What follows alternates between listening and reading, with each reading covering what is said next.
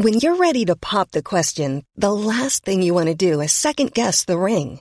At BlueNile.com, you can design a one-of-a-kind ring with the ease and convenience of shopping online. Choose your diamond and setting. When you find the one, you'll get it delivered right to your door. Go to BlueNile.com and use promo code LISTEN to get $50 off your purchase of $500 or more. That's code LISTEN at BlueNile.com for $50 off your purchase. BlueNile.com, code LISTEN.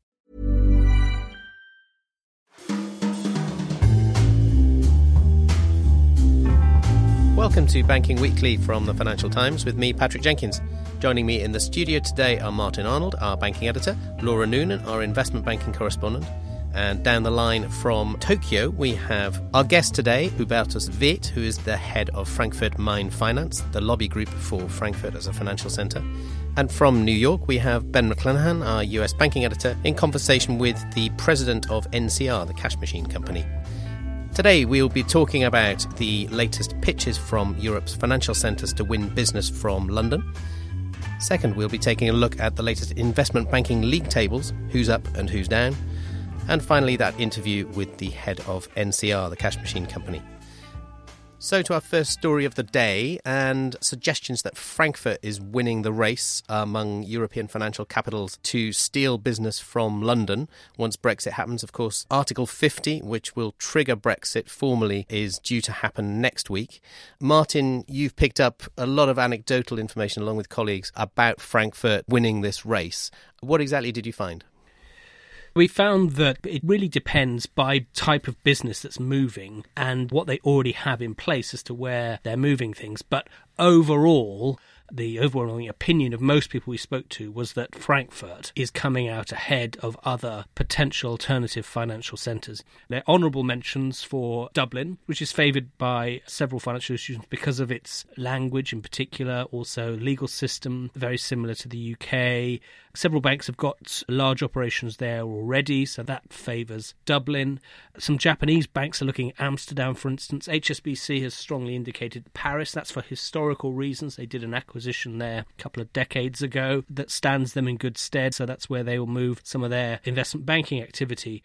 But I can sum up the view of some of the senior city leaders that we spoke to. John McFarlane said, over a long period of time, activity moves to the centre of gravity. And the location of the ECB in Frankfurt is an example of this. So it's really regulatory reasons as much as anything else.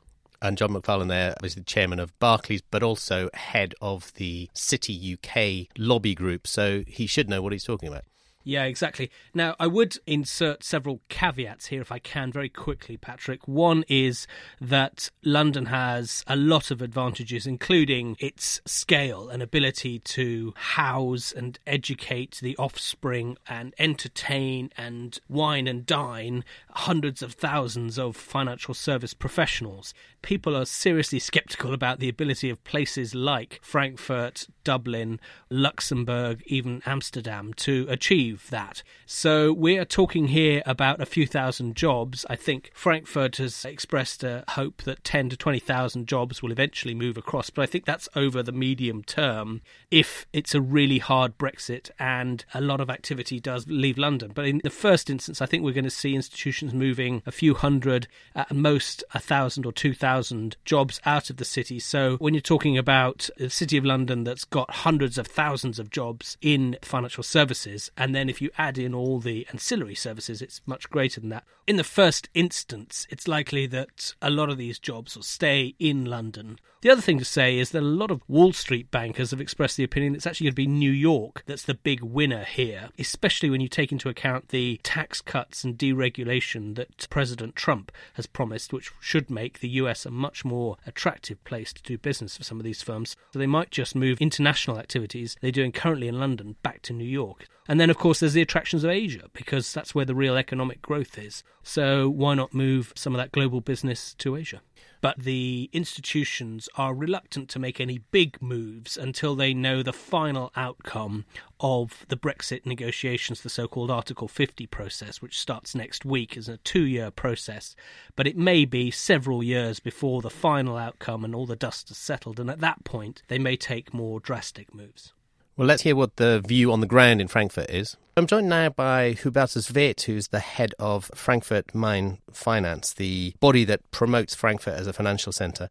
Mr. Wirth, you must be delighted with suggestions that Frankfurt is winning this race.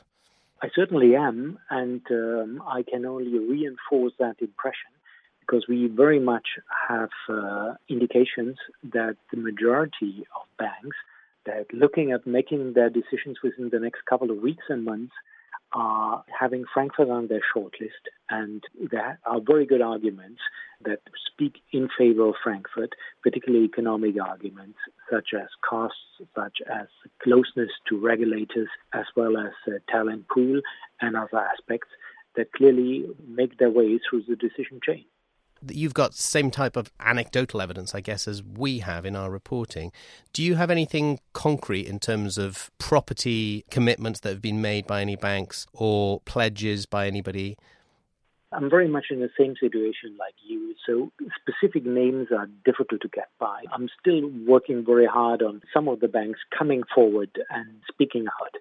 But there are clear indications from a Swiss bank, a Japanese bank, an Indian bank, as well as the majority of the American Big Five, that we have good reasons to believe that we are front of the queue, as well as looking at new rentals in the Frankfurt market, which have been up for 75% in the second half of 2016 and still going strong. So if you take all those indicators together, I think we have a very strong case here. How soon do you think we will have public announcements around this, and how significant will they be in terms of numbers of jobs? Well, I think everybody is waiting for the 29th of March. Now, finally, the 29th of March with the Article 50 has been set. I don't believe anybody will speak out before that date, but soon after, I'll expect a lot of announcements. OK, well, we will come back to that over the next couple of weeks then. Hubertus Wirth, thank you very much for joining us. Let's move on to our second topic. Laura, you've been taking a look at the latest data from Coalition. These are the data providers that look at investment banks and how they're faring against each other. What is the big standout for you this time around? So I guess broadly similar. I mean, there hasn't been a year of huge change. So when you look at the investment bank tables for the revenue for 2016, most banks are pretty much where they were the previous year, particularly on the international stage. And there we see the continued dominance of the US, and the Europeans have really faded. So the top 5 positions are now all taken by US banks. One of the interesting things for us has been looking at the Europe, Middle East and Africa region, and there we've seen Deutsche Bank, which would have had a very strong position and still does, but Deutsche has fallen from being one of Europe's top 2 to being one of Europe's top 3. Now obviously that's quite a slight fall, but still it is significant in the context of where Deutsche has been overall. So this is a bank that was once one of the world's biggest investment banks. I mean, until 2014 it was one of the top 3 in the world. Now it's one of the top 6 in the world. We're now seeing it falling from being the top 2 in the European region to being in the top 3 in the European region. And Europe is the home region for Deutsche. It is the area where we'd expect Deutsche to be performing the best and where we'll expect them to defend their turf the most strongly. So they will, I think, be looking to make up some of this lost share this year and over the coming years. And is it simplistic to blame it on all of the tumult that's been going on inside Deutsche Bank? Obviously the legacy issues and fines and so on, but controversial treatment of staff over bonuses and so on. I think certainly that hasn't helped. There's been 2 issues. First of all, from an external perspective, towards the second half of last year, we heard a lot about the franchise damage for Deutsche Bank, and that was basically all of their clients were hearing so much bad news about the bank externally. It was shaking their confidence in terms of actually dealing with the bank when it came to giving the bank big mandates. It also made it difficult for the Deutsche bankers when they go in to pitch something and they spend the first 10 minutes talking about Deutsche's own financial situation. Then there's also a very real issue around the morale. I mean, Deutsche has made some very big cuts to bonuses, very big cuts to pay. They have taken away bonuses effectively from a large number of the revenue producers, and over an amount of time that does have an impact on morale. It has an impact on the bank's capacity to actually keep talent. So I think that is certainly showing through as well. And I think Deutsche will hope they will look back and they will see 2016 as having been been really the low point, and they will be looking to build on that, and hopefully they are now further into their overall strategic plan. They are hoping that the overall German economy is going to continue to do well. They have a large business in the US. They hope that that's going to benefit from the US economic recovery. I mean, one of the odd things about it is that the bank that actually has come up against Deutsche in the European region is Goldman Sachs, and that's something that we wouldn't necessarily have expected, because Goldman Sachs itself had a very tumultuous year in the European region last year. So we're surprised to see them having gained share. They are now joint second with Deutsche for Europe, the Middle East and Africa. And a final word on Asia. There's been some interesting changes there in terms of the rankings. Yeah, I mean, Asia continues to be dominated by 3 big US banks, but we've seen one of the Asian banks, Nomura, has jumped from number 8 for the full year 2015 to number 4 now. That is the biggest improvement that we've seen from any bank in any of the regional league tables. So that really is a very big jump. It's unclear at this point whether this is something one-off or if this is something that the bank is going to be able to sustain. OK, well, thanks for that overview, Laura. Let's move on to our final topic of the day. There's an interview that Ben McClanahan, our US banking editor, has done with Mark Benjamin, who's the president and COO of NCR. Now, NCR is a big cash machine company, a very well-known force across the world. And this year marks the 50th anniversary of the ATM. And, of course, NCR was the inventor of that first machine and is still very much in business today. Well, Mark, thanks very much for joining me. Your company, NCR, is best known, I think, for supplying about 1 in 4 of the world's 3.1 million ATMs. But can we start by talking about the future in a world where we're drifting more and more towards not using cash so much as digital money? Where does that leave NCR? Sure. Well, thanks for having me, Ben. I appreciate that. It's great to be here. So, you know, on the cash side of the markets, we see a very mixed bag.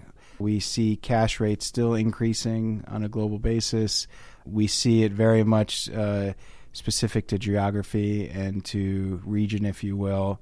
You know, as far as the different currencies, and you see some governments reducing, you know, the types of currency in their respective markets. Those are in many ways how do I cut down perhaps black markets and other type of security issues with certain currencies. Yeah.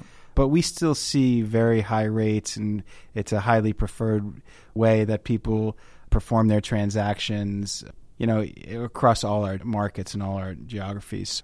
So can you describe your latest model, which I think was launched last month, the Series Sure. 80? I read some of your blurb for that. It sounds very exciting. You're talking about swiping and scrolling and pinching and all that sort of Apple operating system language. But how exactly does this make our lives better? Yeah, sure. So we've seen a number of different things at NCR. We produced our first ATM 50 years ago. Right. So today the consumer experience is front and center, not just for consumers like me and you, but for our customers. They're looking to really improve their consumer experience, their digital experience with their customer base. Mm-hmm. We've just launched our new Series 80 machines. Customers can now interact with an ATM on a much larger screen that gives you the ability, as you mentioned, to swipe or zoom, which has really become commonplace for all consumers. Even 2-year-old toddlers can adapt that's, to that kind of That's right. Typically faster than we can.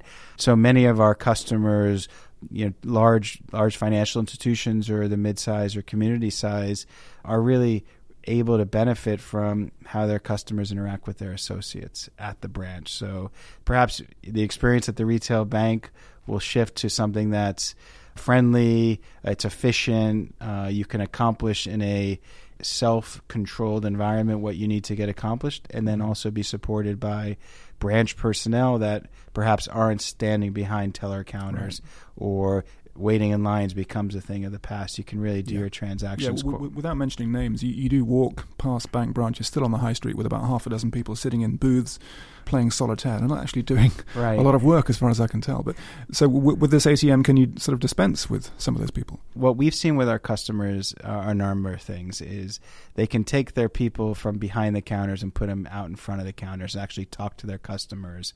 The customers can handle many of their own transactions. In our new Series 80 launch, we see 80+% of the transaction that can be at the assisted or the ATM. Yeah. We've also introduced interactive ATMs within our new fleet. So if a customer would like to speak with a branch associate or speak perhaps a different language because they may be visiting, in this case in New York City, if they'd like to speak Russian or German, on the ATM, actually they can look for an interactive teller, pick up a phone for privacy reasons, and speak in a different language real time to a teller on the large screen format right in front of them. Plus, it also allows the machine to become cardless. So a consumer today, without having to reach in, take out their card, enter the card, they can now use their mobile device as a point of entry into the ATM, essentially contactless, which helps the machine's performance because you're not sticking a physical card into a machine, as well as the security for the consumer and the branch themselves, because the phone serves as an authentication device, the authentication at the ATM with a code, really an increase into the way that these machines can perform security. So, but you said 80% of transactions or functions can be automated through this new gleaming ATM. So what's left? What interactions cannot be automated away? I think we're in early stages of piloting the remaining 20%, if you will. So I think it's a question of new customer acquisition, perhaps mortgage application, verification of documents. So I think there's a number of things that the technology that we have exists. It's just a question of really how quickly the bank is willing to adopt or really pilot and then see the take rate. But we've seen really great results with these Series 80s. We've been in pilot with some of the bank's certainly household names here in the U.S. So the really big ones, the Chases, that's right. The Wells Fargos. That's right. What does the bank branch of the future look like? Is it like a Starbucks? Is it like a coffee shop with this very fancy ATM in the corner? Yeah, so it's a great question, and we see all different formats. So it certainly can be a coffee shop serving as a branch. We see examples where community banks today are turning now perhaps their footprint into actual community meeting places, right, and where they can introduce community business owners to other community business owners, or have speakers come in and serve their local branch customers. So banks turning into social clubs. Mark Benjamin, thank you very much. Thanks for having me, Ben. Well, that's it for this week. All that's left for me to do is to thank Martin and Laura here in the studio, our guest from Frankfurt Main Finance, Hubertus Witt, and also Ben in New York with his guest from NCR. Remember, you can keep up to date with all of the latest banking stories at ft.com/banking. Banking Weekly was produced by Fiona Simon and Amy Keane. Until next week, goodbye.